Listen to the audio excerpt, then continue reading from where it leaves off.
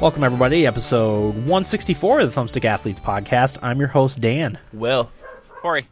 No Eric today. Eric is going to Buffalo this weekend, so he took a few days off this weekend, so he had a lot of work to do this week. We also are going to be covering Destiny next week. We wanted to all make sure we get plenty of time in with Destiny, so we didn't want to shortchange ourselves on the amount of time we played Destiny before we did our review episode for it. So this week's episode, should you? No, yeah, it does need to be Played before a lot. So, and the dog is really annoying me right now. Bungie says you have to play it a lot before you can review it. Yeah, anyway. Which is fair. There hasn't been any official reviews up that I've seen so far. Huh. So, our episode today is going to be on Lord of the Rings games. I've been wanting to do this for a little while, and I wanted to make sure we cover these games before Shadow of Mordor comes out at the end of this month. So, I figured this was a good time to do our Lord of the Rings games. We're going to start at the beginning and cover all the Lord of the Rings games up until the most recent one, which is, I think, Lego Lord of the Rings, The Hobbit, or something like that. Was the most recent one. It came out earlier this year, maybe. Yeah. So, but first, Nibblebits. Will, why don't you get started with Nibblebits? My first and only Nibblebit is that there's a new Final Fantasy game on the App Store. Did any of you see it? No, I just heard the typing one. Yeah, Worldwide Words is the name of it. And what you do is the words come up on the screen. You gotta type them for your guys to attack. The comments of the Destructoid article were great. That's all I'm going to say. So it's helping you text faster. Basically, the game features characters and enemies from the entire Final Fantasy series. So basically all the bravest, but a typing game. It sounds like it's good for children to teach them how to text faster. But people see Final Fantasy attached to it, and they're going to download it and be like, what the heck? Yeah. Again. Yeah, again. Okay. But yeah, that's a funny article. Check out the comments to that. Okay. I'll have to do that. Yeah. I wouldn't mind playing a typing game. That Typing of the Dead game reviewed really well. People seem to really like that. Not familiar with it. But do you like having zombie game? Do you like having Final Fantasy attached to this game though? I mean, at this point, I don't really care anymore. Final Fantasy has sullied itself enough that it might as well just be mobile garbage. That's true. That's a good point. Although I did read a lengthy article about I can't remember what website it was on. Probably Kotaku, because I read everything that goes through there. But it was about how important Final Fantasy 15 is to their brand and JRPGs as a whole. I agree with that. It's the make or break was basically the gist of the article, which I tend to agree with. You know, it's been in production since 2006 or something like that. Really? Yeah, it was supposed to be. Wasn't it supposed to be like Final Fantasy 12? 2 or 13-2 or 13-3? Yeah, it was 13 Versus. Yeah, Versus that's 13. Yep, that sounds right. And then they switched it over. Yeah. Wow. And it was also, what was it, last year's E3 that they showed it, that everyone went gaga over it, and it looks really good. Like more action-y type of combat, a neat seeming world. I don't recall seeing anything from it, but that doesn't mean it doesn't exist. Yeah, watch the E3 trailer. I think it was from E3 last year. It was either E3 or the Sony announcing of their console. Yeah. Are you sure that wasn't the tech demo that they showed? No, it was the actual game, Final Fantasy 15, and it looks awesome. Yeah, there it is, 2013 trailer. Yeah. Okay. Any other nibble bits? Well, nope. Well, that was your... Okay, Corey, what do you got for us? So unfortunately I didn't prepare my nibble bits like I normally do, so I'm just looking at the article right now and reading what's said in the article. But apparently a bunch of Japanese streamers have been revealing the Smash Bros roster unlockable characters in the last couple of days, and it shows all the ones we sort of expected, like Falco, and in addition to some other ones. Let me just read here quick. Hunt Dog, Shulk we knew, Bowser Jr., Will, do you know anything about these? Did you read about it? I read about it, yeah. It pretty much confirmed the leak roster from I don't know a few weeks ago. Yeah. I talked about that. I think it was on okay. our first Fall Games preview episode. Yeah. I talked about it. Yeah, we weren't sure if that was a legitimate leak or if it was fake, and Yeah, I seem to think it was a real leak. Yeah, I did. Yeah. After Shulk was announced, I kind of figured it was a legitimate leak. And Yeah. people were actually fired over that one. Yeah. So yeah, that pretty much confirmed it. Seeing the streamer show off gameplay. Yes. I guess I could read the unlockable characters, but that's kind of a spoiler, right? So I won't do that. I'll Yeah. just, if you really care, you'll find it easy on the internet. Yep. It's floating Uh, around. Apparently, Nintendo is making a NES, 3DS, NES branded 3DS XL. It's exclusive to GameStop. It actually looks really cool, but unfortunately, I don't really know who would go out and buy this after the announcement of the new 3DS XL. I was wondering Or the that new myself. 3DS, I'm sorry. I was wondering that myself. I mean, they'll sell, I'm sure. The Persona Q one looked really nice too, and so they had Smash Brothers ones. They all Yeah. look really nice.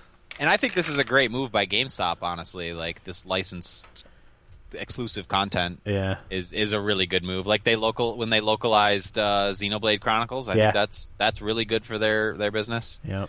But I wonder if they knew that the new 3DS would be announced. Yeah, I don't Before know. they It does did seem this partnership. It does seem like strange timing. You'd Yeah. think they'd have announced those and started selling some of those first. But then at the same time, you run the risk of pissing off your customer base. Like, oh, I just bought this new, and now you're announcing the new whatever they call it, new 3DS and new 3DS XL. Nintendo needs to work on their naming of things. Oh, Yes. it's terrible. They do. I don't it's know. not lost in translation. It's just terrible. Yeah, exactly.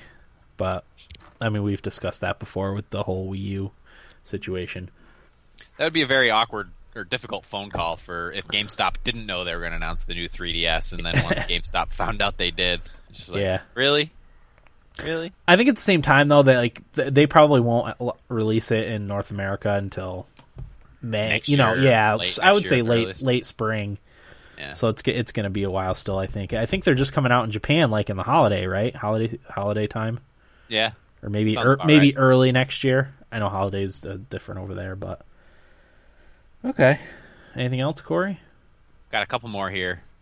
Mojang's Notch will likely leave Mojang if the rumored Microsoft buyout actually happens.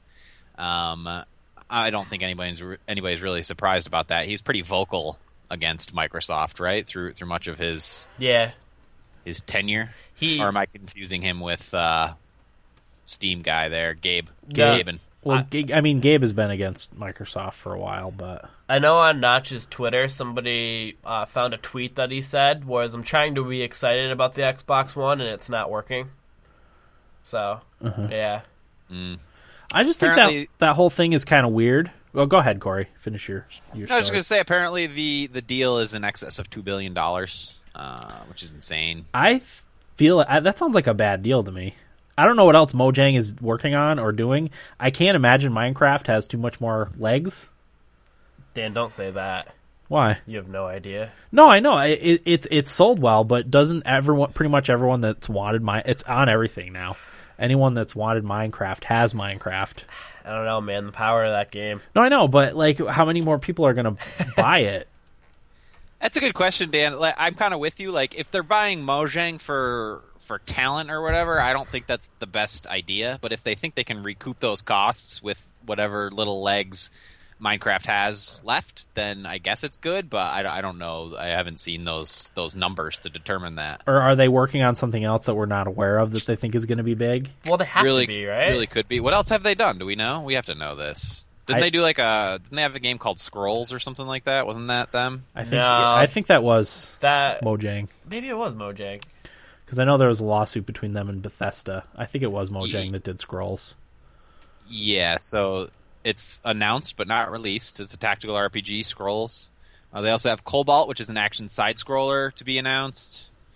And then some mini-games. Catacomb Snatch. I don't know anything about that. It's a shoot-'em-up. Endless Nuclear Kittens is an action. Nuclear Pizza War, shoot-'em-up. Battle Frogs, side-scroller. But that's it. That's all Wikipedia says, anyway. Okay. Yeah. I just thought that was interesting. That's a lot of money, too. $2 billion. Oculus was bought for $2 billion. Oh, you know what they're working on? What's that? Is that space sandbox game, the 0x10C? Oh, gotcha. So maybe they're banking on that being the next Minecraft. Yeah. I don't know anything about that, but that was kind of a big deal when that whole announcement happened. Yeah. All right. So we will see. Moving along, Square Enix will stream Final Fantasy games to smartphones in Japan. Again, I didn't pull out all the deal terms. I ended up concluding that it wasn't a very good deal. It was... Okay, yeah, here we go. For example, this is from Kotaku. Streaming Final Fantasy 13 for 3 days is about $2.35 US dollars plus tax. 10 days of Final Fantasy 13 is $4.70. 30 days is $11.75, and a year is $16.92. And that's just Final Fantasy 13. I kind of wish they would go the route of all these other subscription services and just make it, you pay $15 a month for unlimited access to these games. Yeah. Old games, mind you. Yeah. And, you can get that on last-gen systems for... I don't think it's on PC yet, but you can get it on last-gen systems used for probably like $20 and own it. Or less. I mean, when GameFly has their blowout sales, Yeah. I could see that one being a $9.99er. Yeah. Final Fantasy 13. And my last nibble bit, League of Legends is completely rebooting its lore. I guess things got pretty contrived and pretty crazy that they're just going to go ahead and rip it out and start all over, which is cool. Yeah, I like that. I'm okay with that. If it's not working, it's better to blow it up and start over than to try and patch it and maybe make it worse. Sure is. Unfortunately, we don't have any League of Legends. We don't have a resident League of Legender, so we can't really. Tito's the one that plays lots of League. All right, yeah. Tito, let us know what you think. Yeah. Okay. Anything else, Corey? That's it. Sounds good. Ubisoft has announced Watch Dogs for the Wii U will launch on November 18th alongside... this is a brilliant move by Ubisoft. Alongside Far Cry 4, Little Big Planet 3, Dragon Age Inquisition, and Project Cars, as well as last-gen versions of Shadow of Mordor.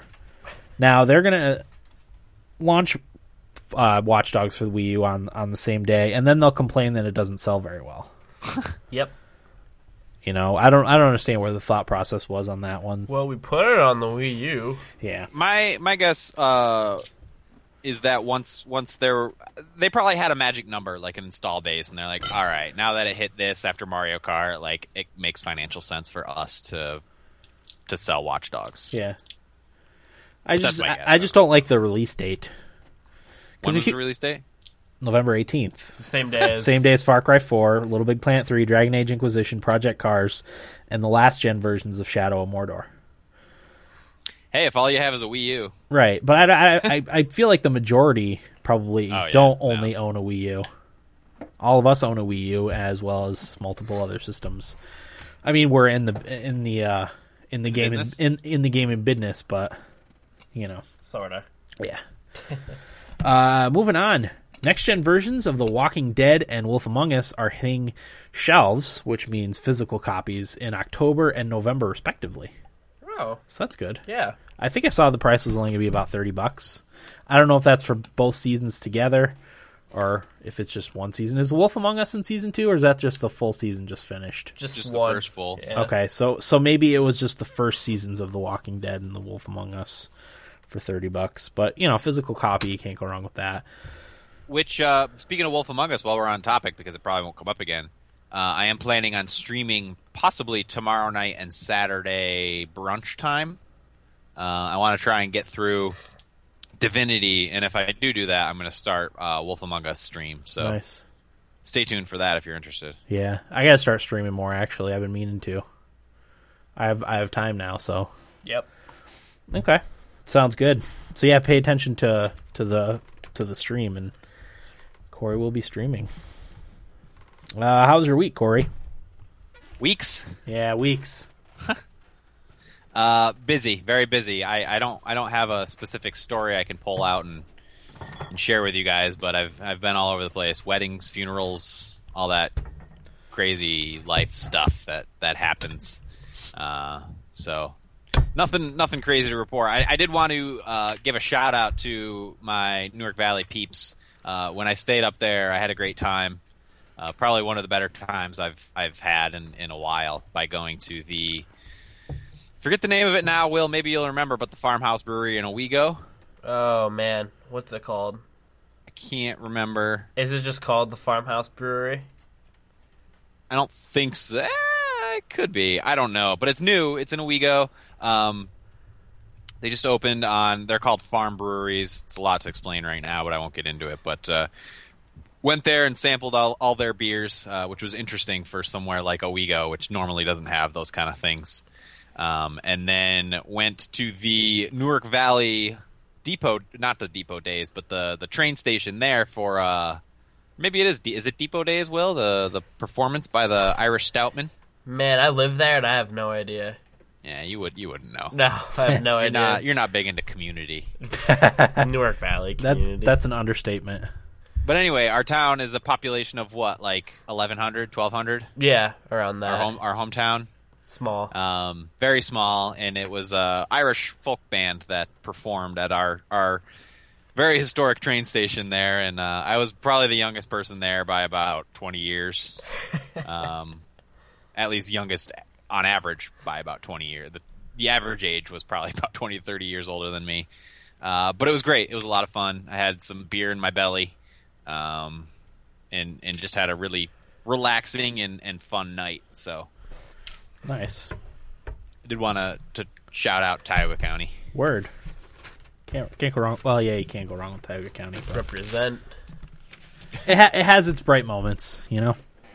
Yeah, if you just take advantage of them. Right. Okay.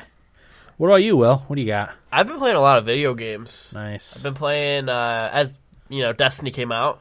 NHL 15 came out. I've been playing Diablo 2 and 3.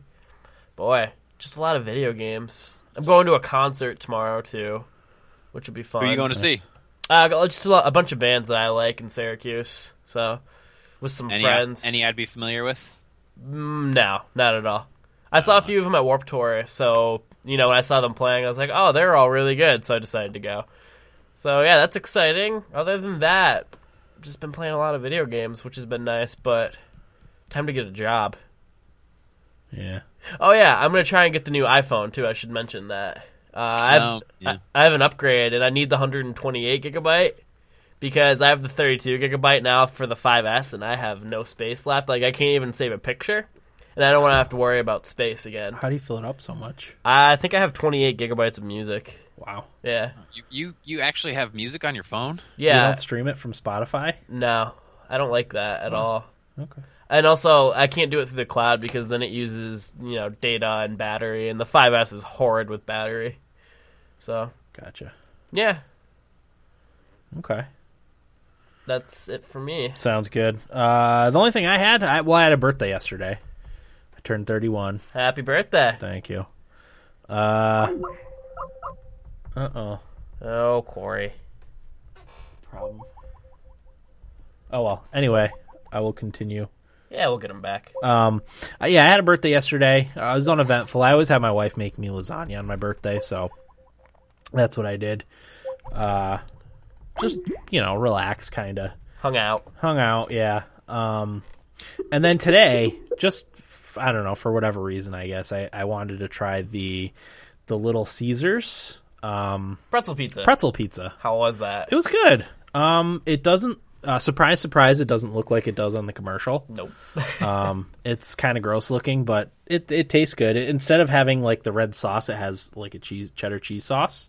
Really? And then the crust does taste like an actual pretzel. It's pretty good, surprisingly. Really? It didn't make me feel as sick as Little Caesars pizza usually makes me feel, but That sick feeling you get Yeah. after you eat a full pizza. yeah, because I ate most of it. I shared a piece with my son, but Nice. Sorry, I dropped out grudgingly. there, guys. I don't know what happened, but That's fine. what's this about a pretzel pizza? yeah, I tried the new Little Caesars pretzel pizza. Oh, that sounds good. It was okay. I was saying to Will that it doesn't look like it does on the pictures. It's kind of gross looking, but it tastes good. It's a good pie. I mean, not compared to like a Italian restaurant pizza, but for mass produced, gross pizza, it's not too shabby. I'd take it. Yeah, I wanted to try it. So that's all I had going. Shall we get started? I'm sure. Let's go for it. Covering Lord of the Rings games. So yeah, we kind of divided these up because there's a lot. What was there, 30 something, Corey? Yeah, 30. Yeah, 30. I think 30 something. I mean, some of them were expansions that will. I think we'll get a bunch of expansions. 90% of it. Right. Yeah, like I said, I wanted to cover these games because Shadow of Mordor is coming out pretty soon, and I wanted to go back and remember some of the older games, and also like discover some that seem really neat. The first one being, and the one I thought was actually the neatest, from 1982, it was The Hobbit. It came out for Commodore 64, Apple II, among many others. It was an early multi-platform game, on different computer platforms, I guess, back when there was a lot of them. It was developed by Beam Software and published by Melbourne House. It's a text adventure with pictures to help set the mood. A copy of the book also came with the game, which I thought was neat and probably a good idea. They had the relationship, I guess, with the publisher of the book. Used an advanced text recognition system called English, spelled with an I, which allowed for more sophisticated commands. In the article I was reading about it, they said, for an example, they used you wanted to attack an orc. Well, in old text adventure games, you would just type attack orc. In this one, you could say viciously attack orc. Ooh. And it would add a vicious attack, like a stronger attack than a normal attack. That's just an example, but it allowed for more sophisticated commands that the system could actually figure out and exactly, and implement into the game. So I thought that was cool. It was also in real time. So if you was just sitting there and not doing anything in the game, time would pass in the game. Events would transpire without your input. So if you're just sitting there and maybe in danger, you'd still be being attacked by someone and you'd get killed, or different NPCs in the world would end up getting captured or killed or whatever. You had to actually use the command pause to pause the game, whereas in normal regular text adventures, they just, if you don't input anything, they don't do anything. So that was really cool. The NPCs in the game also had their own motivations and loyalties that resulted in unpredictable behavior. So Gandalf would randomly roam around the world in different places, and you might run into him here, might run into him there, not based on what happened in the actual book. You could run into him, in the Elven Kingdom in the woods. Just because all the NPCs in the game had their own things that they did, which I thought was cool. They fight each other without your knowledge, somewhere else in the game. It was an early version of emergent narrative, kind of, because every time you played the game, it would be slightly different because things happened in the background of the game that changed later things that happened in the game. Different characters getting captured or killed, it would be different every time you played through it. That's pretty cool. Yeah. Especially for, 1982, exactly. A text adventure. I thought that was awesome. I think this is a game that it would be cool to play on a mobile device, don't you? If they remade this game and put it on mobile. Yeah. Yeah. It's something I would actually play. Because of the complexity in systems and differences of play, the game would come across, or the player would come across in The Hobbit, cited as one of the earliest examples of emergent narrative. So that's The Hobbit for old computers. And again, I would love to play that. I think it would be sweet just to have random events happen. I'm watching the video of it right now, Dan. It looks pretty cool. Oh yeah, I mean it looks dated, but it's like classic kind of, Yeah. Timeless. Yeah, it was very highly reviewed. It sold. Some people have said 1 million copies, but analysts seem to think it was close to 500,000, which back then was a ton. So that was also cool. Moving on, 1985, Lord of the Rings Game 1, developed by Beam Software and developed by Melbourne House for Commodore 64, Apple II, and Apple Mac, also DOS. It was similar to The Hobbit, but not as well received due to the lack of complex free-roaming AI. So this was The Hobbit, but without all the neat things and the complex artificial intelligence in it. So it felt a little more stale and dull than the previous one. Also wasn't in real time and lacked coherent solutions to puzzles. So Lord of the Rings Game 1 was not as well received as The Hobbit was. 1987, Shadows of Mordor. Shadow of Mordor is the one that's coming out, so they had to, get the name right. Developed by Beam Software and published by Melbourne House for Commodore 64, Spectrum 48K and 128K, and Amstrad CPC. It's in the same series as The Hobbit and Lord of the Rings Game 1. Follows the events of Sam and Frodo in Mordor with Gollum as an NPC. It's considered an improvement over Lord of the Rings Game 1, but still lagging behind The Hobbit. So 5 years later, they still weren't able to top The Hobbit in Lord of the Rings games. And same developer and publisher. 1988, War in Middle-earth for DOS, Commodore 64, Amiga, and Atari ST, developed and published by Melbourne House. It was a real-time strategy game. It combined large-scale battles and also smaller-scale, more personal battles. Critics praised it for its portrayal of the story, but didn't like the repetitive nature of it and lack of any meaningful strategy. I guess if you kind of followed the events in the books in this one, you would get through it. That also, I looked up some screenshots of that. That also looks kind of neat. Actually, the graphics don't look too bad for 1988. Yeah. Kind of limited with what they were working with, but it looked neat. And kind of an early strategy game. 1989, The Crack of Doom for Apple II, Commodore 64, and DOS, developed by Beam Software and published by Melbourne House. Oh, it's also for Macintosh. It's the finale of the Melbourne House series of Lord of the Rings. There's not a lot of info on this one. I could not find information on it, but it's Frodo and Sam's final mission to destroy the ring. So that was kind of the last in their games. Full game out of that? Yeah, wow. Apparently. But there just was not a lot of information on the Crack of Doom. It must not have sold very well. I think people were kind of getting tired of the series at that point, and none of the games had lived up to The Hobbit. So, and it's kind of funny to remember or imagine a time where Lord of the Rings wasn't mainstream. I know.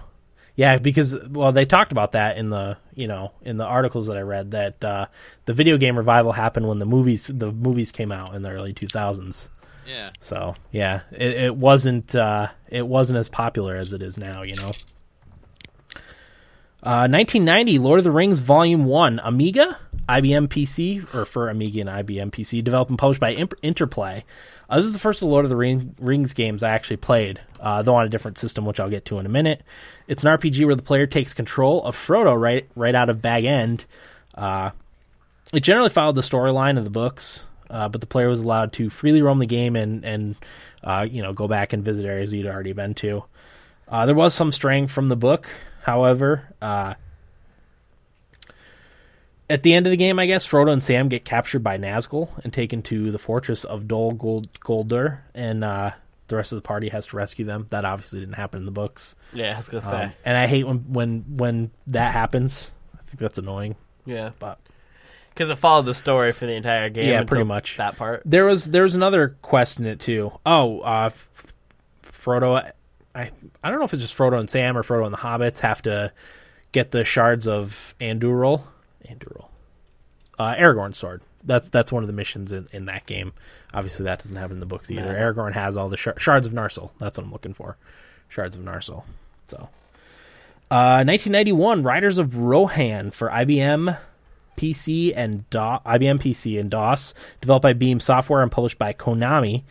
Similar to War in Middle-earth from 1988, but more focused solely on the Rohirrim. So it had the large-scale, small-scale battles, but it was all the events of the Two Towers when the Riders of Rohan and the country of Rohan were taken on Isengard and Sauron. So that was 1991. 1992, Lord of the Rings Volume 2 for DOS, developed and published by Interplay. It's a continuation and similar to the first game, except it's an adaptation of the Two Towers. It begins just outside of Fangorn Forest. Also splits up the journey between different characters, like what happens in the Two Towers. The third part of the series in this series was canceled due to lack of interest, I guess, maybe lack of funds, but they never ended up completing the whole trilogy. So. And then 1994, Lord of the Rings Volume 1 for Super Nintendo. And this is the one that I played. It had come out, I think, 1990. It came out on computers. Developed and published by Interplay. I rented this at the local video rental place, Video King. I think several times even, and I might have even rented it back to back so I could continue my story. But I never ended up getting very far. I got stuck somewhere in the Old Forest, and I could not figure out what to do. And that was pre-internet. I couldn't go on the internet and look up a guide on what to do next, so I just kind of gave up. Stopped. Yeah, which is unfortunate because I remember like kind of enjoying it. I was into Lord of the Rings even back then. I was 11, I guess, when that came out. I probably played it a little later than that, but yeah, I mean it was good stuff. Can't complain about it. I don't remember it very well, but I remember it being fine. Mm-hmm. I think I was surprised to see a Lord of the Rings game, because like Corey said, it wasn't part of the culture at that point. You know, it was. I mean, it was, but it was more. It was for nerds. Yeah.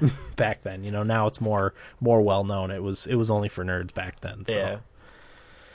Yep. So that was my games. Who's next? It's me. Corey, what do you got for us? Dan, I don't know what's going on, but the Skype is very jarbly. I don't know if you guys have something you're running over there or what. I don't know. It's unlike our normal issues with Skype, so I don't know. Maybe it's just something weird's going on today. Okay. But just a heads up. All right, so I started in 2002 with Lord of the Rings: The Two Towers. I don't remember these games at all. I do. I remember that I played all of them, but none of them were good enough to stand out. They all kind of clumped together. Yeah, this is the kind of game I don't really like. Right. So this one came out in 2002, published by EA for the PS2, Xbox, GameCube, and there was a Game Boy Advance version. It's another, just like the prior game, action hack and slash, based on the films. And the player controls Aragorn, Gimli, and Legolas through a series of missions inspired by the films. Now, it's interesting because at this point, Dan, I don't know if you addressed this, so you might have jarbled out if you did, but at this point, EA had the license to develop games based on the films only. Whereas Sierra, who was the other publisher of at the time making Lord of the Rings games, had the license to develop games based on the books. Gotcha. So their games were a little bit different, but we'll get to that a little bit more. But this is EA with the license for the film, so everything they did had to be drawn from the films. Yeah,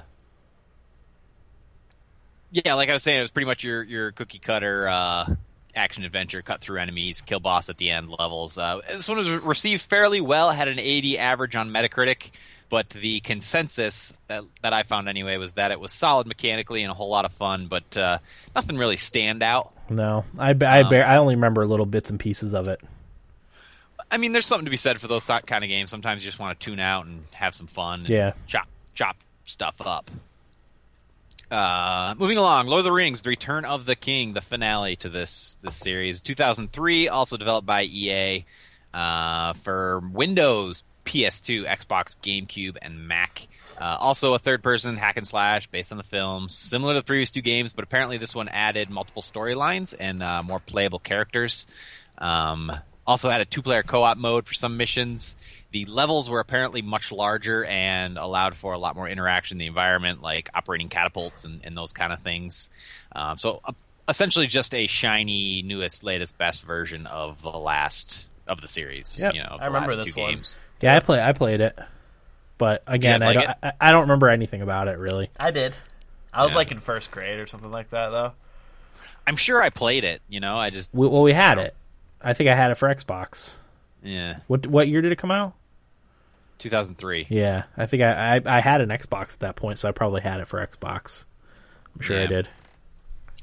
So this game sounds cool. This is The Lord of the Rings: War of the Ring. Came out in 2003, developed by Liquid Entertainment, who made Battle Realms. Are you guys familiar with Battle Realms? I've heard of it. Apparently, I never had heard of it either, but I looked it up. It's a pretty well-respected modern-day real-time strategy game that came out in 2001 for PC. Oh, no. Oh. Apparently played a lot like Warcraft 3 in terms of layout and the ability to control heroes that have special abilities, and with a lot of Battle Realms influence. That's why I brought that up before. But I didn't play Battle Realms, so that doesn't do anything for me. But it was based more on the universe created by Tolkien rather than the films. It had a good and evil campaign where the player fights for the War of the Ring from both sides, which are the Free Peoples and the minions of Sauron. But it doesn't focus on the huge battles, but instead on the smaller scenarios based on Tolkien's writings, which I think is pretty cool. Yeah. But it takes some liberties along the way, so that would kind of throw me off. Like, if I'm playing a game focused on scenarios in Tolkien's writings, I would want to trust that they were as accurate as could be within the constraints of a video game. Yeah. Without those liberties. But overall, the game sounded pretty cool. There's something called fate points, which you can earn through combat to summon more heroes and purchase special abilities, and sort of like experience in an RTS. What was the name of that one again? Lord of the Rings, War of the Ring. War of the Ring. I think I played that. Yeah, maybe. I might have played it. I honestly don't know. This is the black hole in my life where I was napping for 6 hours every day. Right. You could also control and fight over what were called places of power, which are monuments that could switch sides, and they provide combat bonuses to your units. There was a multiplayer mode, but unfortunately reviewed just average, 67 on Metacritic. And the consensus was that it was a good casual real-time strategy, but not deep or complex enough for those looking for something meaty, which, if I'm playing one of those games, I kind of want something a little bit meaty. Yeah. Moving along, The Hobbit came out in 2003, also published by Sierra, developed by Midway Austin for Windows, PS2, Xbox, and GameCube. It was a 3D platformer with some puzzles along the way. It was based on the book The Hobbit, and the player controlled Bilbo through his entire adventure. It's split into chapters, which I think these are the chapters in the book, like Roast Mutton and Barrels Out of Bond. Those are the names of the chapters in the book, right? Yeah. I think which are, you know, if you're familiar with The Hobbit at all, or have at least seen the recent Hobbit movies, you know what those chapters are referencing. But it did have some light RPG elements like character upgrades, optional quests to do along the way. And there was a Game Boy Advance version that was in 2D, but this game was not well received overall. Either 60 average on Metacritic. I played that. I had that for GameCube and didn't like it very much. You didn't care for it? No. I don't remember that much about it, but I remember not liking it very much. Okay, so this one, I think, is this the one that I thought was the most interesting? Yeah, I kind of like this one. Lord of the Rings: The Third Age. You guys, did you play that one? No, but I know of it. Nope. This one came out in 2004, published by EA, developed by EA for the PS2, Xbox, and GameCube. It was an RPG that centered around the character Barethor, who is a captain of the guard from Gondor who heads to Rivendell to find Boromir, and, you know, his adventures along the way. But the story is entirely original, but unfortunately that was the worst part about it, because that was what everybody thought was the weak part of the game. But as I was saying before, like, at this point EA still only had rights to the films, to develop games based on the films. So all the characters in this game were based on minor characters and extras from the movies. Oh. Which I think is pretty cool. Yeah. But unfortunately, it didn't really work out, and that's what people said was the worst part about it. But overall, it got a 74 on Metacritic, so can't be that bad. Yeah. It did kind of intrigue me. Moving along, also 2004, Lord of the Rings: The Third Age, developed by Kryptonite Games. It was a Game Boy Advance game published by EA. It's a turn-based tactics game that allows players to pick a commander from the good side or the evil side, and there are just several different options within that to begin a campaign from their perspective. I should have listed some of the characters you could pick from, but I didn't. Kind of sounded to me like a Final Fantasy Tactics or a Fire Emblem, where the heroes fight alongside one another, and you find people along the way, and people leave your party and stay with your party. And just like Fire Emblem, there was a mode, Sauron mode, which made it so once a character died, you lost them for good. Huh. Which I forget what that mode is called in Fire Emblem, but it's like hardcore mode or something like that. Yeah, had your usual RPG equipment and skill upgrades, but again, another average reviewed game, 67 on Metacritic. I was kind of intrigued by this. Any of those turn-based tactical RPGs, I'm always all ears for those. So maybe I'll try and play this somehow. Yeah, underutilized genre. Yeah, it really is. I think it's so hard to do well. Yeah, it's coming back a little bit with like the Banner Saga and what's the Massive Chalice, Disgaea. Yeah. Okay, 2004, Lord of the Rings: The Battle for Middle Earth. This was developed by EALA, formerly DreamWorks and Interactive, who Will made the first Medal of Honor game. Oh, yeah. Medal of Honor Allied Assault for Windows. And this was a real-time strategy based on the film trilogy that uses the same engine as the Command & Conquer Generals game, which I think we all played. Yep. Or at least Dan and I. Yep. Which EALA also developed. The mechanics were pretty standard for an RTS: gather resources, build armies, fight. The rock, paper, scissors system of attack advantages. In this game, it's pikemen beat cavalry, swordsmen beat pikemen, archers beat swordsmen, etc., which is pretty standard in these real-time strategy games. Units also have purchasable upgrades. They're hero units, all that good stuff. Once again, the campaigns are good and evil. You choose one and play through it. But sadly, the servers for this game were shut down at the end of 2010 when EA Games' license to develop Lord of the Rings games expired. Yeah. Hard to find nowadays, too.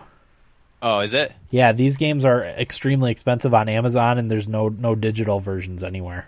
Wow, so it's like a collectible. Yeah. I want to say, like, the original, if you buy just the game, it's like $150. Does Will, do you have it? I used to. I don't know where it is now. Yeah, because you played that a lot, didn't you? Yeah, I did play it a little bit. Yeah, I think I bought it way back in the day. Or did you buy it? I don't think I had the money to buy it. Right, yeah, because that would have been, 2000? Did you say 2005? 2004. 4, yeah. I was a youngin'. But that one reviewed pretty well, 82 average on Metacritic. But again, the consensus was that it was a very shiny, well put together game, but overall not very deep. Right. Lord of the Rings Tactics was a 2005 game developed by Amaze and published by EA for the PSP. All I have for that was that it was a tactical RPG based on the film trilogy. I must have forgot to flesh that out a little bit, so I apologize if you're looking forward to hearing about that game. Huh. Okay. But that brings us to 2006, Lord of the Rings: The Battle for Middle-earth 2, which is another EALA developed game. So EA finally got the gaming rights based on the books at this point in 2006. That doesn't really influence the game at all, but I just wanted to bring that up as an aside. Unlike the first Battle for Middle-earth, players could build structures anywhere on the map, as opposed to the first one, there were like set places where you could build structures. So this opened it up a little bit, and it reviewed about an 80 average across its platforms. It's pretty good. Yeah, it was on like Xbox and PS3 as well as PC, I think. Right. Yeah, I think so. Yeah, Windows, Xbox. Just Windows and Xbox. Okay. And then the expansion came out in 2006, which was Lord of the Rings: The Battle for Middle-earth 2: The Rise of the Witch King. And that's all I got. Yeah. Again, that's another one that if you look it up on Amazon, I think you can get the chest with with Battle for Middle-earth 2 and all the expansions for like $300. It's insanely expensive. I would play these games right now if I could buy them digitally and play them. You know, I looked on GOG, I looked on Origin. Steam doesn't have them. I don't think you can't download them from Amazon. I think you have to get the actual hard copy of those games to be able to play them. It'd probably be cheaper on Xbox if you could find it for Xbox. It'd be Xbox, right? Or Xbox 360? 360 if it's 2006. Yeah, 360. Good stuff, though. I wish they'd put those on Steam or something, you know? It has something to do with the license expiring. Yeah, I'm sure EA, it does. So, okay. All the games are probably not purchased at retail. It's probably like second. Yeah, secondhand. Yep. Yeah. You know, someone loading, knowing they're rare and loading them up on Amazon. Okay, Will. My turn. Yeah. All right, the first game I had is Lord of the Rings Online. It came out April 24th of 2007. It was developed by Turbine Incorporated and published by Turbine Incorporated and Midway Games. Now, I never played this, but you two I know have, right? Yeah. I think we bought it when it came out, right? Oh, yeah. Bought it for full price, paid the subscription fee for a few months. I know it's free to play now. It's free to play now. It's on Steam if you want to give it a shot. It's pretty fun. Yeah. Well, it's a free to play MMORPG set in Middle Earth. and I didn't take too many notes about it because I haven't played it, but you guys did. So like, I know you can go to the different like areas and that, like Bree and stuff like that, and just go around, and it's like your typical MMO. Yeah, right? it's open. It's got. I mean, I've only played. I think my highest character in that's level 28 or 29. I only got as far as I got through Bree, and I got to the area I am right now is right around Weathertop. You can go north and south. It's got actually quite a bit of the map, and they're still adding more stuff all the time. But Oh yeah. Is it? I'm gonna pull a name out of my butt. Cairn Dune. Amansul is the Weathertop. Oh, the zone. Yeah. That might be the name of the zone. I don't recall. It's been like 6 months, I think, since I played it. Gotcha. Yeah. I have it perpetually installed on my computer. Same here. Yeah. I'll fire it up every now and again and run around. Yeah. It's fun. You can play as a dwarf, an alpha human, or a hobbit. Yeah. I was gonna say. But there's also the monster mode, which allows you to play. That's the high level zone where you can play as a bad guy too. I don't think it's called monster mode. It has a name, but that's the PvP where you fight high level heroes as like a bad guy. Okay. So Yeah, it reviewed well. I got an 86 on Metacritic too. it's good. It's a good game. It's a great game and very Lord of the Rings immersive. Yeah.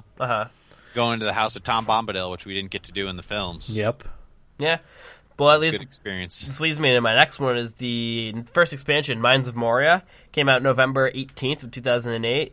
Basically, the Mines of Moria area was unlocked to be played. The region of Lorien has also been added to this one, and the level cap had been increased from 50 to 60. Added new classes such as the Rune Keeper, which is a DPS or healer type character, or a Warden, who was a tank.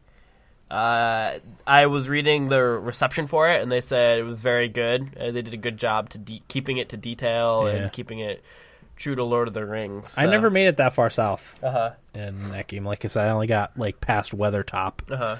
I didn't go much further, like north or south than that. I never made it to Rivendell or anything like that. So, what level did your guy get to, Corey? I can't remember. I think I seem to remember. Oh, you know where I got to was the Dwarven City. Oh, what's that called? I can't remember. It's not the same as it's not far from where the Hobbiton is. I think it's just south of there, right? Oh, maybe I'm Of the wrong. Shire? I don't know. I remember spending a lot of time in that zone that Dan's talking about, but I also remember doing a lot of the multiplayer. Like I forget what mode it was called, but it was cool where you had like bannermen and you defended a keep against attacks and stuff like that. That mode is really cool. It's a good game. Yeah, Solid game. it's a great game. And again, free to play. It doesn't start. You don't start hitting the paywall until like later on in the game. Like some of the zones you do have to buy to unlock. But like I like high level 20s, which took a while to get to, and I never really ran into much paywall stuff. So it's not in your face about. It doesn't ruin it. No, not at all. Like, not at all. And I played it before too. When it wasn't free to play. And it doesn't really feel all that much different. So Yeah, it was at the Old Republic, who the paywall is really really bad. Yeah, I thought it was kind of bad. I don't know if it's different now, but Yeah. Okay, so yeah, the next one is The Lord of the Rings Conquest. Came out January 13th, 2009 for the 360, PS3, PC, Nintendo 3DS. It was developed by Pandemic Studios and published by EA. So this is basically an action game that's centered around the film trilogy of The Lord of the Rings. It kind of borrows mechanics from Star Wars Battlefront because it's made by the same people. oh, okay. So basically, the player plays as either the forces of good or evil through the campaign, and that does the typical, like, you choose either a warrior, a mage, a hunter, or an archer, or a scout, and you fight in missions, and then, it's like how the old games, like the Two Towers, were on, that Corey had. Mm-hmm. You basically fight through until the timer ends, and then you advance to the next story mission. And the online it's basically how Battlefront would be. Okay. You're fighting. Was Pandemic the developer for Battlefront? Yep. Oh, okay. It was. So that's basically how the game worked. It didn't review very well. I got a 55 on Metacritic, which this is more New Age reviews. Like New Age reviews, they give it horrible things 50s Right. instead of, worse than that. So, but yeah, that's that one. So the next game is Lord of the Rings Siege of Mirkwood. This is an expansion to Lord of the Rings Online. Released December 1st, 2009. This expansion added the southern region of Mirkwood, a level cap increase to 65, a conclusion to Volume 2 of the storyline. I didn't get into the different volumes, but there are different sections of the story, and they're called volumes. Yeah, I don't know where I am in the storyline.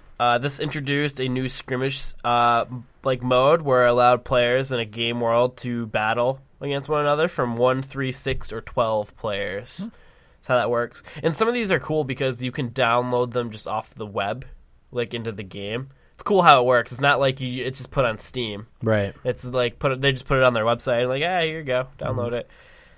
So the next game is Lord of the Rings Aragorn's Quest, released September 14th, 2010, developed by Headstrong Games, published by Warner Bros. Interactive Entertainment. Warner Bros. Interactive Entertainment actually eventually got the rights to the Lord of the Rings game once EA. Oh yeah, well they're the publisher for Shadow of Mordor. Yep. So yeah, they're the new Lord of the Rings publisher. So this is an action game set following the events of the 3 books. The player guides a young hobbit around the Shire who listens to stories by Samwise Gamgee about Aragorn, and the stories that he tells make up the game levels. And it's your ordinary action game where you just fight through enemies and hack and slash and stuff like that.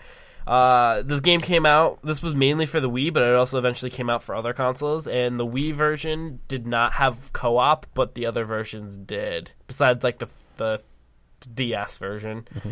But this game, also didn't review very well. It got a 58. What was the name of that one?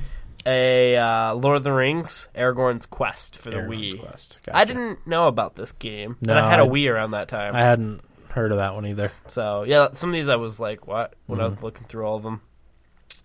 Next one is Lord of the Rings Online Rise of Isengard, released September 27th, 2011. This is the 3rd expansion pack of the game. Bring the games into the story for the game into the Two Towers era. The player accompanies the Grey Company as they ride to aid Aragorn, traveling through new areas like Dunland, the Gap of Rohan, and Isengard. The level cap got increased to 75 here. There's 75 legendary weapons, like level for legendary weapons. New crafting tier, 24-man raid, stat cap removal, and improved virtue traits. I don't know what the virtue traits were. I don't recall. Do you remember, Corey? Yeah, they're just, I think they're like feats in Dungeons and Dragons. It's just a little bonus. Oh, okay. So, okay, they did more with that. Yeah, those are the takes you to the new areas and stuff like that. Now, the next game is a game we've talked about before, Lord of the Rings War in the North. Released November 1st of 2011, developed by Snowblind Studios and published by Warner Bros. Interactive Entertainment. An action RPG that takes place in the background during the Lord of the Rings movies. So while you're playing this game, basically the Lord of the Rings movies are happening. The story is basically you're helping out Aragorn and the Fellowship in different missions and stuff like that. But behind the scenes. But behind the scenes, and you play, there's 3 characters. There's a dwarf, there's a human, and an elf character. The dwarf is like the heavy combat guy. The human is more of like the, kind of like hunter. Sort of like class, I'd describe it. And then there's the elf mage, and it's your hack and slash game.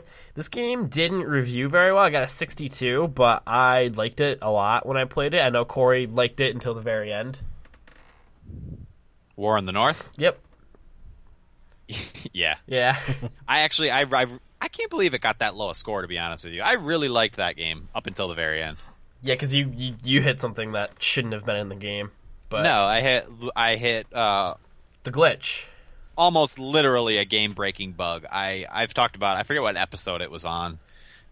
We should pull out that clip and put it on YouTube of me talking about that, because I want everybody to know how much BS I had to go through to beat that. Yeah, that's bullcrap that you had to even deal with that. It was terrible. But yeah, up until that point, I really loved that game. I had such a good time with it. Yeah, I enjoyed it too. I played it co-op too, which made it a lot more fun. Exactly, and I played it by myself, and I liked it as much as I did. And there's some cool things in there, like they called it an action RPG, and it's not very RPG. There are elements of RPG in the game, but they're not very deep. It's basically like you add stuff to your gear, and you like can put whatever gear you want on. There's some skill stuff, right? You can pick and choose. Yeah, you pick your abilities. Yeah. Okay. So yeah, your there's spells that you have, or attacks, or whatever. Yeah. Okay, so yeah, there are some RPG elements to this game. Like I said, I had a lot of fun when I played it, and I felt like it didn't. It came out at a bad time. That's when like Skyrim came out and stuff like that. Rough competition. Yeah, Yeah, that's it's gonna get passed over. yeah, definitely. But I actually had two issues with that game. The very beginning and the very end. The very end was the bugs I had based on my graphics card. But it was a very common graphics card. A lot of people had the issue, so and you were there's told to that. deal with it, basically. yeah. But the other issue was at the very beginning. I felt like they were trying too hard to tie it into the familiar Lord of the Rings characters and stuff. But that quickly faded away, and they didn't really mess with that too much. There were instances where you ran into the characters and stuff, but it was very well done, and it was actually kind of exciting to run into the characters later on when you did. Yeah. So Nice. yeah, as I said, solid game. The next game, whoops, one sec, my thing got all messed up when I scrolled. Lord of the Rings Online expansion, Riders of Rohan, released October 15th of 2012. New game enhancements, which that's a term you're very wary of from Star Wars Galaxy. Oh, that's right. So, Oh, jeez. but they included Three words you should never utter around Dan. new game enhancements. Combat upgrade and new game enhancements. I immediately thought of you when I read that. But there was an level cap increase again to 85 from 75. Level 85 legendary weapons. Mounted combat was included in this too, and it was like the big feature. Along with 6 new areas: the Wold, the East Wall, the Norcroft, the Sutcrofts, the Entwash Vale, and the Eves of Fargorn. You familiar? Fangorn. Fangorn? It's F-A... Maybe I misspelled it. Yeah, it's N. Yeah, okay. I probably misspelled it. I put Faragorn, but I don't know. I'm an Right. idiot with this stuff. I don't know any of the lore. But, yeah, another expansion to this game. This game's got a lot of post-release support. Yeah. Must be doing well. It's still pretty popular. Yeah, which is good. I should play it. You should. It's free again. I'm always looking forward to, for a good Lord of the Rings game Yeah. to play. So, Yeah, it's good. The next one is Guardians of Middle-earth, released December 4th for the 360 and PS3, and August 29th, 2013 for PC. Developed by Monolith Productions and published by Warner Bros. Interactive Entertainment. Incorporates standard elements of a typical MOBA game with strong emphasis upon team coordination. Up to 10 players split into 2 teams of 5 from a pool of 36 Guardians from Lord of the Rings, and like Gandalf is in there, Sauron, all of them are in here. From the Lothar franchise, Lord of the Rings, battle to win matches. The main object is to destroy the other team's base, which basic MOBA there. Yeah. I wasn't into MOBAs when this game came out, but now I'm a little bit interested in this one. But the Metacritic for this one for the PS3 was 75, the 360 was 71, the PC was a 56, which kind of surprised me. Yeah. I know it was built for console, but I can't imagine it was that hard of a port. Maybe because of the competition Yeah, with Dota. that's true. Because it did come out in 2013. That's when Yeah. Dota and League started to take off. Yeah. So yeah, and this was put on a console that didn't have any MOBAs really, that weren't big, because Dota and League aren't on the consoles. Next one is Lego Lord of the Rings, released November 13th, 2012 for the PC, Wii, 360, PS3, and October 30th, 2012 for the DS, 3DS, and the Vita. Developed by Traveler's Tales and published by Warner Bros. Interactive Entertainment. This game basically followed the Lord of the Rings film trilogy through all of them, and it goes through over some of the big historic battles and stuff like that, like Helm's Deep, So this is a Lego game. They're Yeah. always good. Yeah. They're fun. They You know what you're getting. yeah, they have the little bits of humor in there too. So I played, I think, a third of this game. I finished the Fellowship from this, and it was fun. I never ended up beating it, but the Metacritic for the PS3 was 82, the 360 and PC were 80, 3DS was 61, and the Vita was 54. So the Vita did not do all that well. The next one was Lord of the Rings Online, Helm's Deep. It's the 5th expansion for the MMORPG. Released November 20th, 2013, and it was postponed by a few days because there's a power outage at the place where they're making it on the release date, so they couldn't put it out. But basically, ties in Helm's Deep into the story and stuff like that, opens up more areas. The level cap got increased to 95. And one of the new main features was the ability to fight for epic scale battles, such as Helm's Deep. The expansion also added modified trait trees and 5 new zones to explore in Western Rohan. And the other one was Shadow of Mordor, but I didn't cover that because we're going to be covering it, and that's one of the games I'm trying not to get a lot of info in. Yeah. Before. So you go unsurprised. Yeah, that's pretty much what I want. I've seen a few trailers, and I saw the very first gameplay video from, I don't know, way earlier in the year. Mm-hmm. So, yeah, that's one I'm trying to avoid. Yep, we will have an episode on that game because I can't wait for it personally. Yeah, it's going to be awesome. I hope, at least.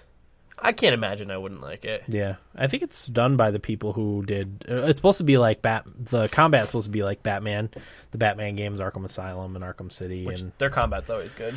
yeah, it's got a little Assassin's Creed-y type of stuff to it, RPG elements. So Yeah. I'm really looking forward to Shadow of Mordor. So okay, well we're gonna take a quick break and be back with what we played right after this. Yeah. Welcome back, everybody, to episode 164 of the Thumbstick Athletes podcast. We are now in what we played. I guess I'll go first, seeing as how I only played one thing other than Destiny. As I said, we'll cover Destiny in an episode next week, but I bought myself the Wonderful 101 for my birthday. It's a game I've actually been wanting to try for a little while, and Will had it for a while and asked him if I could. Well, I asked him if he still had it, and he said no, because I was going to borrow it, but you traded in earlier this year, right? Yeah, when I got strapped for cash and I needed, I think, Infamous. Gotcha. Yeah, I bought it off of Amazon for, I think it was like $23 or something. Wow, that's not bad. And so far, I really like it.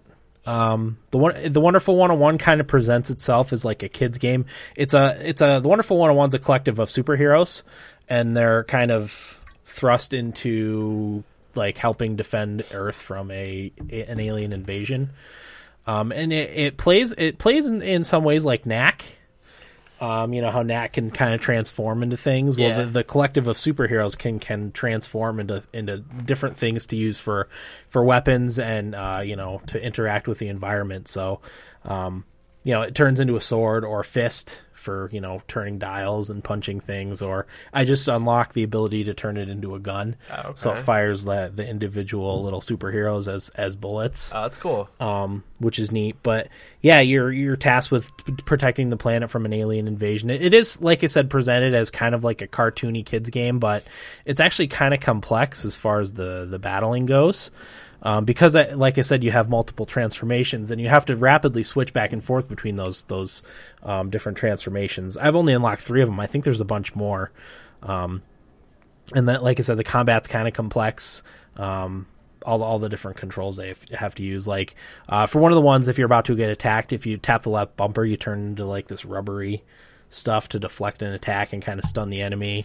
And then there's the dash button so you can sprint around all as your heroes. And then like while you're fighting, you have to do these different transformations, and you can do them either with the right stick, like for the sword, for example, you just push up on this thumbstick, and it'll as many heroes as you have, it'll extend it. It'll make a giant sword if you let it go for a while, or if you make a big circle, it'll make a bigger fist, or if you make a big, it's like a L shape, I guess would be the best way to describe it. If you draw that with the thumbstick, and it'll make your gun.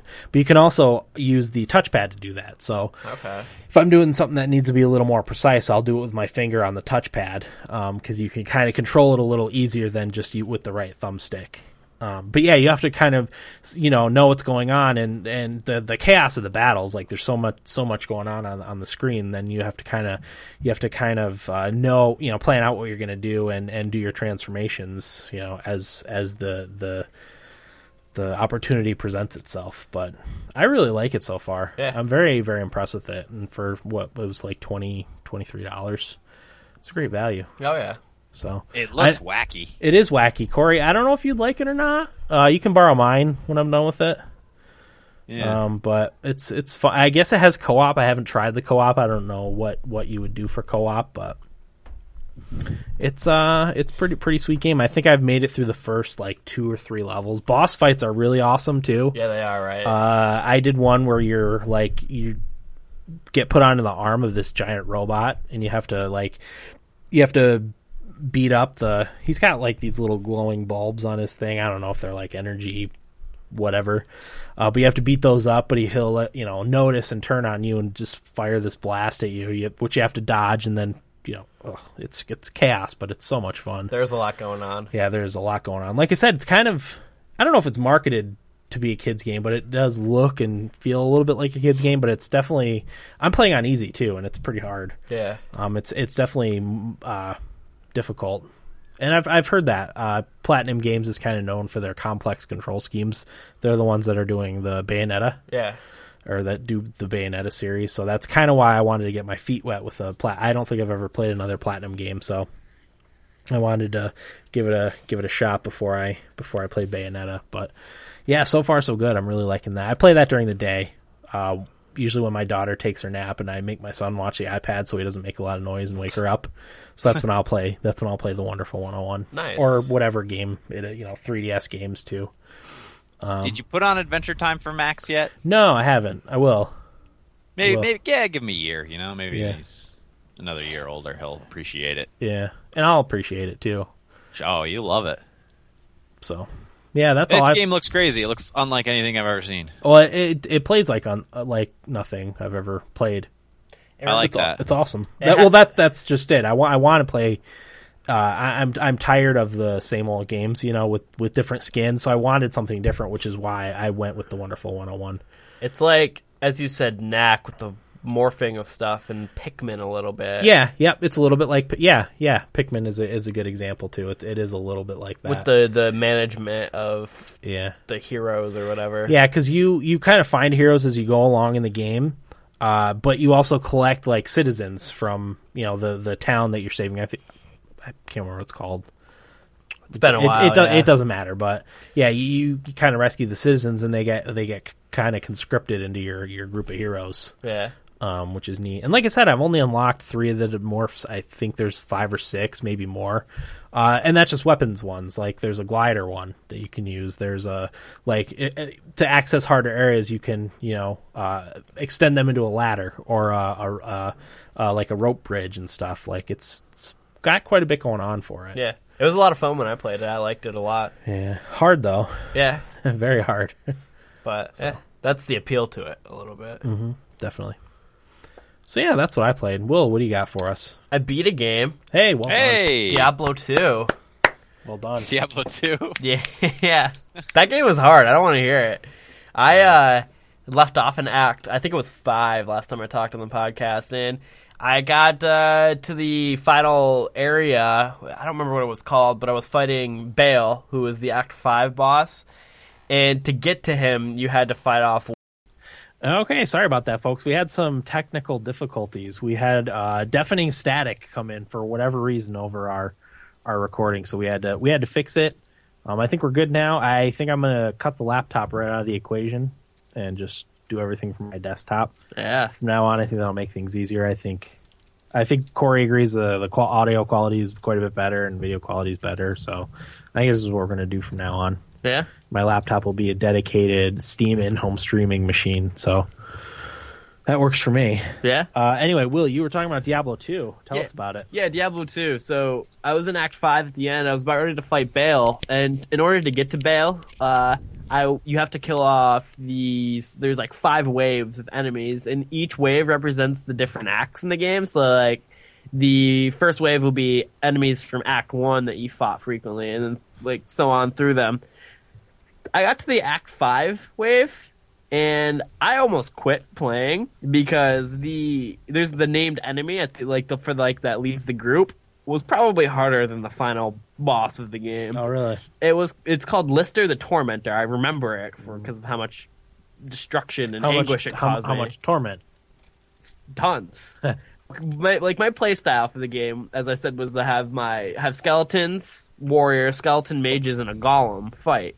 So I had 10 different things fighting it at once, and it was doing very little damage. And the enemy was a named enemy, and what the abilities it had is whenever it did damage, it took the damage that it took and gave it to himself. So basically, like, I'd see the bar go down a little bit, and then he'd get full health again.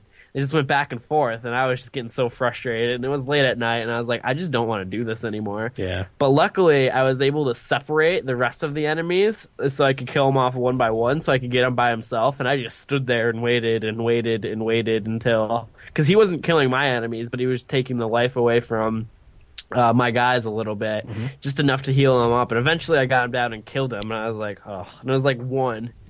And I started fighting Bale, and I got him to like pass the L on his health bar. So I was like, whatever, I'm just gonna go to bed. So I kept my computer on, kept the game on, and I woke up the next day and got on and beat it. And he wasn't that hard. Diablo was probably way harder to fight in that game. But yeah, I've never beat that game by myself, so that was a good achievement for me. Well done. And that game's hard. There's some really hard parts to it. I was just how I played it. The bosses were hard because of the summonings I had to do, but like everything else though was pretty easy because I didn't actually have to participate in combat. I could just run and heal when I needed to do. Like that's all I did. So even though I wasn't active for most of the game, I still, got lucky. So then I started playing Diablo 3 a little bit. On Xbox? Both. Or PS4? Yeah, PS4. I did both. I started a character on the PS4. I started a wizard because that was my favorite class.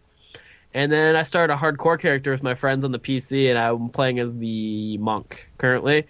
And we're for the PS4, I only got like into the cathedral part for the first time. So it's in the very like beginning, like the first, I don't know, half an hour, maybe.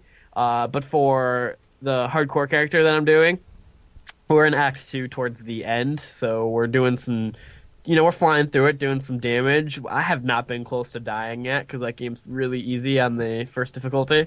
But having a lot of fun. I've also played a little bit as my wizard on the PC, too. That's like level 57, so I have a lot of stuff for that, and I've just been messing around with that. But I've been bored, so I've been reading up on Diablo lore, because you know how the story for Diablo 3 isn't that good? Mm-hmm. But I was doing research on like the events before the Diablo games, and like reading about the story behind Diablo 1, Diablo 2, and getting into 3. I'm actually pretty interested in the story, because you know how you're into the Lord of the Rings, I have people who are into Halo and stuff like that. I'm actually kind of liking the Diablo lore. It's kind of interesting to me. Nice. I just like the whole angels and demons fighting and having wars and stuff like that. Mm-hmm. And the Reaper of Souls like story behind it with the angel who, left heaven to come down, became corrupt. Like that stuff, like it all fascinates me. Yeah. So I'm pretty interested in that. But the other thing that I've been playing the most of besides Destiny, which I won't talk about, is NHL 15.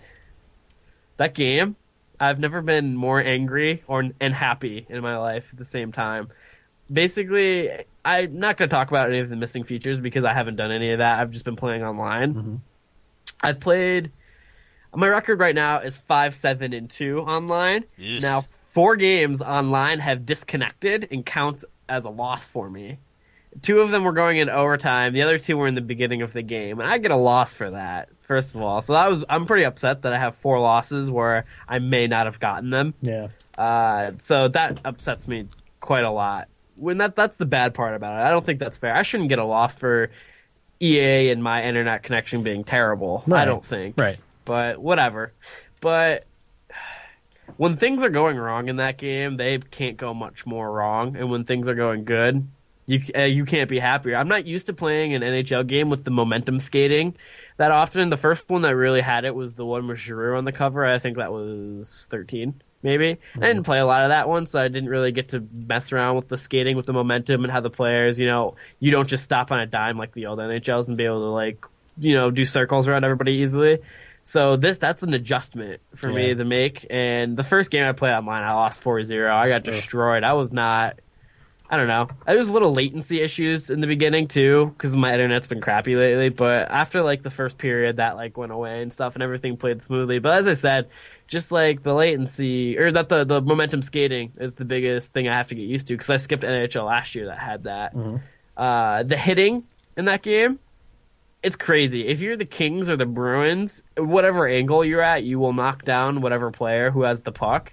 And I don't like the Bruins at all, really, and I don't have anything against the Kings, but it's kind of frustrating to play them online because they're so, I don't want to say overpowered, but they're tough to play against because they can just take out anybody so easily.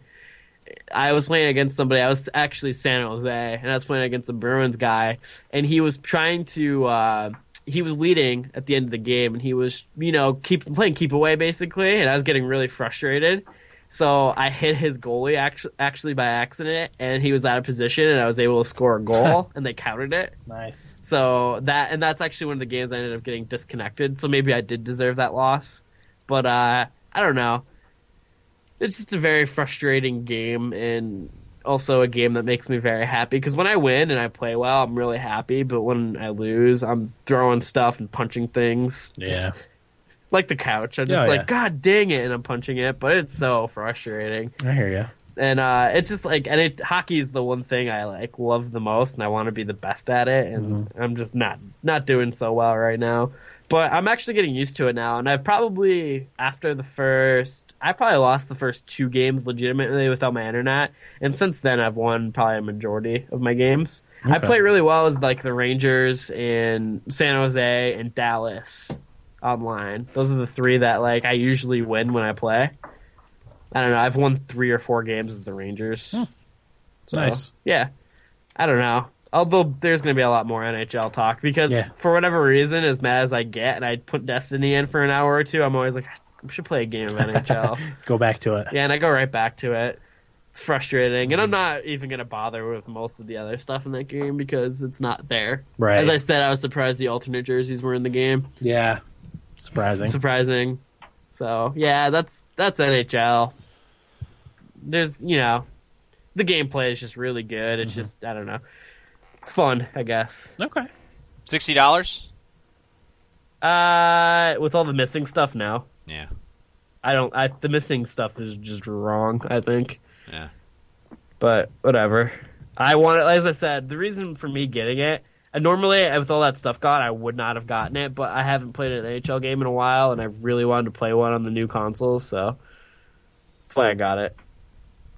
Okay. What about you, Corey? What do you got for us? I haven't played much of anything in the last 4 weeks. Last weekend, I got about 30 minutes in of Divinity Original Sin. And in my travels, I played a little bit of Worms Armageddon 2 on my tablet. That game's really frustrating, very hard, and I'm not sure I care much for it, but it was the one thing I had on my tablet that I kind of wanted to play. And I got far enough where I'm like, well, I should try and beat this game at some point. So I just kept forcing myself to play it, but I got to a point where I just stopped having fun with it, and I'm like, this is stupid. Yeah, why bother? But Worms works fairly well on a tablet. Sometimes it's frustrating when you tap something you shouldn't have, and then all of a sudden you lose your turn, and it's like, crap. And then it causes you to lose the level that you spent the last 5 minutes trying to beat. Ugh. That can get frustrating, but the last Worms I played was back on, like, Atari or something like that. Like, it was forever ago. I don't know if there was one on Atari. Maybe NES? Yeah, maybe. I mean, they've been around for a while. But what a great concept for a game. I really enjoy the mechanic of Worms. But, Worms Armageddon 2 is just, I don't know. Nothing to write home about. Okay. But that's Anything really else? no. I have nothing to talk about. Good work. Okay. Yeah. All right, well, we got to take a quick break. We'll be back with feedback and like roundtable type of stuff right after this. Welcome back, everybody. Episode 130.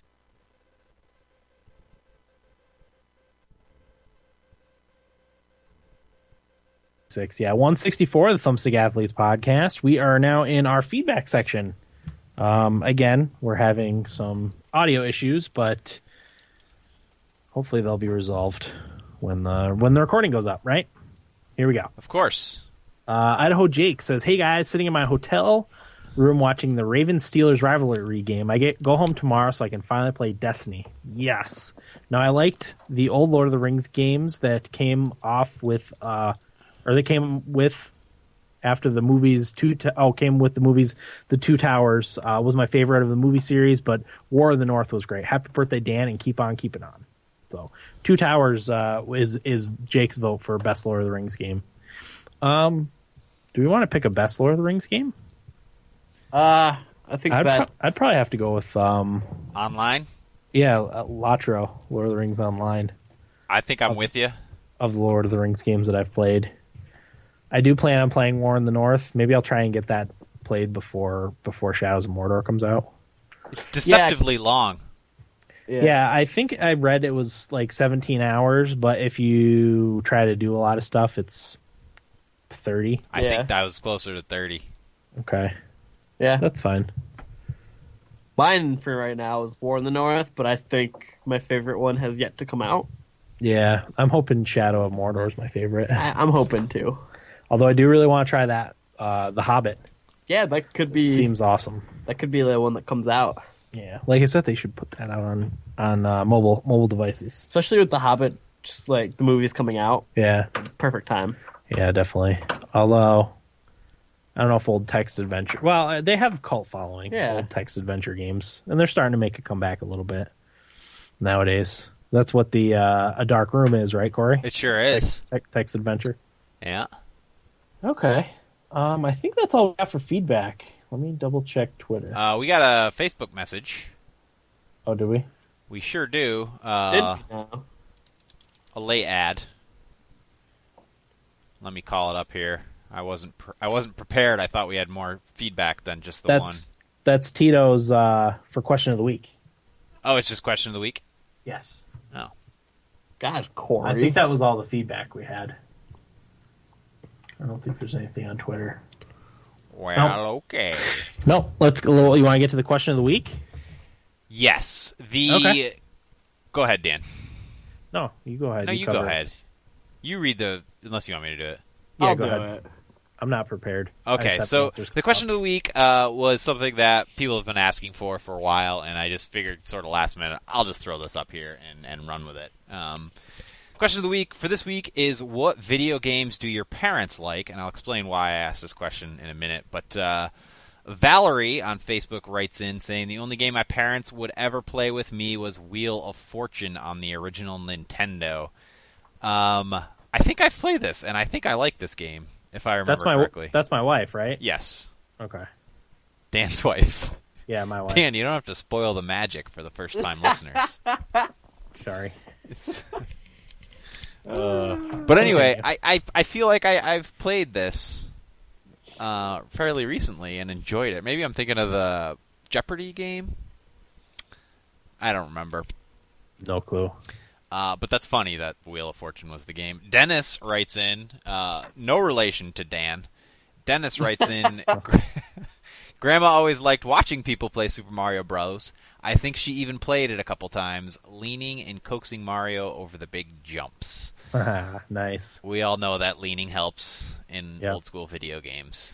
I used to back in the old days of like the first Mario. Whenever I would jump over a tall gap, I would take the controller and I'd fling it up like this, like you would with the Wii controller, Yeah. thinking that doing this motion, the jumping over motion would help. Obviously, it didn't, but in my head, it did. So That's all that matters. exactly. Placebo. Super Mario Bros. Is a good one. I remember our mother playing that one way back in the day. Yep, she beat the first Super Mario Brothers, which is a gaming feat I've never had. Nor have any of us, for that matter. I don't think so. And to go back and try and beat it now, it's pretty freaking hard. It is. We have it on the Wii U. Game's very hard. It's extremely difficult, and if you run out of lives, you're dead, and the game's over. So Gotta cheat. I don't know if I have that fortitude Game nowadays. Genie. If you beat a game with a Game Genie, does it count for a beaten games list? No. Because I could have hacked Diablo, too, and beat it in a day. Right. That's a good point. How you went back and played Diablo 2 is still beyond me. It's still kind of popular. Yeah, no, it's more. It's not more popular than 3, but like a lot of people still play it a lot, and they think Diablo 3 is horrible. Yeah. Those are the people I don't understand, but All right, moving on. Other Valerie on Facebook says, my mom plays a lot of puzzle games, and she loved Tetris when she was younger. My dad has played a lot of free PC golf games, but otherwise they are not really gamers. That sounds a lot like our parents, honestly. Yeah. The old lady loved Tetris back in the day, and the old man played Jack Nicklaus Golf with us. Yep. On Nintendo. On Nintendo. Those were the days. Yeah. And Blades of Steel, too. Blades Used of to play. Steel was another one for our old man, for sure. Blades of Steel still holds up. I don't know if you guys have played that recently, but I haven't played it recently, Yeah, but I can imagine it would still hold up. it's good fun. One of the hockey podcasts I listened to, Merrick vs. Wyshynski. Yeah. Wyshynski was talking about Blades of Steel on one of the episodes. yeah, Nice. It was their most recent one, I think. Yeah, maybe not the. Yeah, I think it was the most recent. Now that you mention it. Yeah, it was Monday. Thomas writes in, my mom's a level 36 on Skyrim, I think. Bought her own Xbox for Christmas, and she loves it. That's impressive. That is impressive. She got to a higher level than I did. That is a gaming mom. Yeah, because Skyrim is not.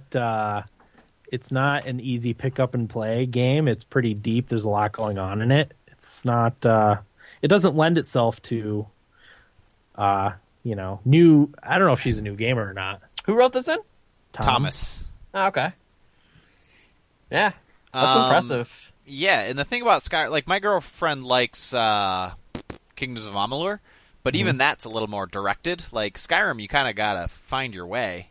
Yeah. Which I could see getting frustrated for people who aren't familiar with games. So I don't know. That is awesome. Maybe Yeah, good for Thomas's her. mom is a seasoned gamer. Who knows? Yeah. Maybe we should get her on the podcast. Yeah. And Evan writes in NHL. I don't know anything about that. Will? Yeah, I used to play NHL at his house a lot, and his dad would often watch and play. So, Nice. yeah. The newer NHL games, right? Yeah. It was like 09, Okay. 09, 11. It's like, it was those ones, the real good ones. 11 is still my favorite. Yeah. He witnessed a couple meltdowns. Oh, okay. Yeah. Not from me, but Right. but yeah, he witnessed some stuff okay. during that game. Very nice. And then we have a message from Tito. Tito's answer to our question of the week is, my dad used to play Bugs Bunny Birthday Blowout for Nintendo and actually beat it. He also liked the old PC games, like the Pong type game where you clear blocks. What was that called? Oh, it's not going to come to me. Like the old arcade game? Yeah, it was the Pong, right, into the blocks. Okay. I've seen that in like a ton of arcades. Yeah, I can't think of the name of it. Nor can I. That's going to bother me. He was really good at that back in the day and also played a computer pinball game called Crystal Caliburn that I was addicted to. I wonder if that's anything like Crystal Castles. You remember that game? Yeah. That game Oh, was great. Crystal Castles. My mom never cared for them, but she thought Shadow of the Colossus looked cool when she saw me playing it. Her words, it looks like a movie. Oh, yeah. Yeah. I can see that. Yeah. Thank you for writing in, Tito. And then we had on Twitter, does Computer Solitaire count from Michael, mnels87? It sure does. It does, Because- because our mom plays that a lot, Oh yeah. and she gets upset when the computer restarts and screws up her game of solitaire. Yeah, I don't know the exact number of games she played, but I remember when me and Dad saw that, we were shocked. Oh, okay. We're like, "Holy crap!" Yeah. So yeah, it's a lot. It definitely counts. That's the only games our parents play at all nowadays. I don't think Dad plays anything, but Mom plays computer solitaire definitely. Yeah, Yeah, let me just make sure I got everything before. There was one from Idaho Jake who On said, Twitter? yeah, who said to your question, none. They are old and stubborn. I think that's the answer most people would give. yeah. But the reason I made that the question of the week is I have had this on my phone for a very long time, and I kept meaning to read it because it's sort of moving, and I actually read it on Reddit like months ago, but then fairly recently some publications picked it up. It might have been like a Kotaku post or something like that. But this was written by, I'll give you a dramatic reading of it, or not so dramatic reading of it, depending on how you look at it. But this was from 00 War the Rapey. I don't know if that's how you pronounce his name, but Rappy. yeah, or Yeah. maybe Rappy. or maybe Wart her apey 00. I don't know. It's all in how you split up the syllables. And this person writes, well, when I was 4, my dad bought a trusty Xbox. You know, the first ruggedy, blocky one from 2001. We had tons and tons of fun playing all kinds of games together until he died when I was just 6. I couldn't touch that console for 10 years. But once I did, I noticed something. We used to play a racing game, Rally Sports Challenge. Love that game. Actually, pretty awesome for the time it came. And once I started meddling around, I found a ghost. Literally. You know when a time race happens that the fastest lap so far gets recorded as a ghost driver? Yep, you guessed it. His ghost still rolls around the track today. And so I played and played and played until I was almost able to beat the ghost, until one day I got ahead of it, I surpassed it, and I stopped. Right in front of the finish line, just to ensure I wouldn't delete it. Bliss. Wow. That's pretty amazing. That is amazing. That is very intense. And I actually... Gave me goosebumps. Yeah, it was... I think I got teary-eyed the first time I read it, but that could have just been the dust in the room. I don't know. You were cutting onions at the time. But this is one of the like when I was playing Tamagotchi Life, and I had all the people I love and care about in this game. Like, I had a really hard time deciding whether to trade it in or not, because it's just like a capsule of your life, and like these people with these very real personalities and stuff. And that's an even more real example of the ghost car in Rally Sport Challenge. And I hesitated before I traded it. I ultimately decided to trade it in because I didn't anticipate anybody close to me, dying in the next few years. But yeah, I was very moved by that, and I just thought it would be nice to share with people who weren't familiar with it. Yeah, that's cool. I get that though. That was a great game. Yeah. That was one of my favorite games back in the day. Okay. Any other thoughts? Nay. Nah. As I said, next week will be our Destiny episode. After that, I'm sure we'll probably end up doing a FIFA episode.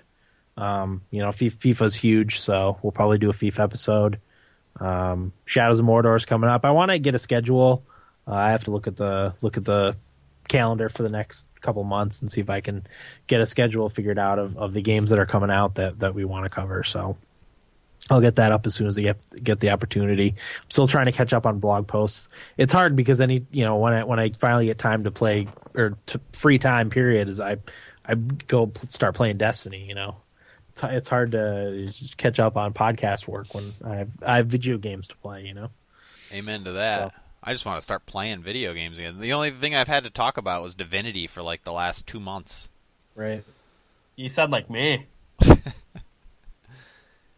Oh, but just as a reminder, I'll probably be streaming tomorrow night and Saturday morning into afternoon.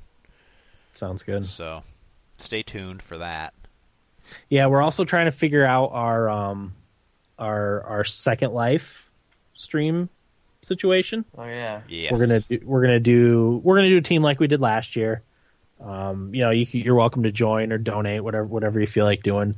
We'll iron out the details, but I think we're going to split it amongst us. We're going to each do 24 hours in succession, so it'll be the initial day and then a few days after the initial day, so we can all have our chance in the spotlight, right? Sure. That way too, we can kind of play games with each other. I would like to start. I screwed up last time. Last time I started at like noon or something like that. Like you, Dan, I want to start at like 6 a.m. or 5 a.m. or something, so I get a good night's sleep, wake up a little bit early, but then I only have to play until 5 a.m. the following morning or whatever, and then I can go to bed. Right. And get 5 hours of sleep or something, wake up at 10 and be okay. Yeah. I think I started mine at because it's 25 hours, right? Isn't it usually when the clock changes? And that's... I think so. I think it's 25 hours. And I didn't do it on that day. I did it maybe the next weekend after the big event. And right. I think I started at like 10 in the morning, and I went until 11 o'clock the next morning. And that actually, once the sun came up, it was a lot easier, but like 3 to 6 was really hard. Brutal. Yeah, I'm pretty sure I nodded off a couple times, but yep. It was a lot of fun. I can't wait to do it this year. Like I said, we'll be posting details about our team and whatnot. So what's that? I was gonna say, don't be hungover this time. That's why you started at noon. Yeah, you've been out partying. Right. You're right. You had to stop playing Dead Island because you were getting spins or whatever. Yeah, I was getting nauseous. But that's one of the things I love about it, Dan, is just going off that bit about you saying how you're nodding off and it's really hard. Is you end up playing some weird games that you probably wouldn't have played otherwise. Like I started playing Oregon Trail. Turns out I really loved that game and had a great time with it, but it was the only thing that I felt stimulated enough by to like stay awake and keep playing. Yeah, you start going through your library. You're like, okay, what can I play to keep me awake? And my game that got me through the graveyard hours was Chivalry, Medieval Warfare. Game I never would have played. It ended up being awesome, and it carried me through until Sun came up, and I started to feel a little bit better. Wow. But I even like Crusader Kings. I tried. It's slow, like. It's just menus and a map and pleasant music. So I was falling asleep during that. Oh yeah. And then I think I tried Borderlands, but I was a little too familiar with Borderlands. I wanted to play something I had never played before, so I had to think about it. That's when I fired up Chivalry, Medieval Warfare. Need copious amounts of energy drinks. Yeah, I had some energy drinks. I had brought my coffee pot down here. It helps. Yeah. But you get to a certain point and nothing helps at all. Yeah, exactly. So it was fun. On the side, and maybe we should just talk about this off air, but we should talk about a guy's weekend again. Yeah, That's I definitely coming want up. to do that. Yep. Didn't we do it in October last year? I think so. Yeah, Or was it early November? It was the end of September, early October. Was it? I thought it was later on in the year because I thought my wife was closer to having the baby, and I was worried that I might miss it because of the baby came early. Because I remember it was homecoming at Newark Valley, and I was at the football game. That's why I was late. Oh, gotcha. Yeah. Okay. Gotcha. Yep. Okay. Yeah, we'll have to plan that out too. All right. Any other thoughts? No.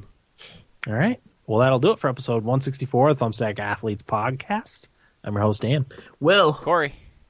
Thanks for listening, and get out of my basement. 1, 2, 3,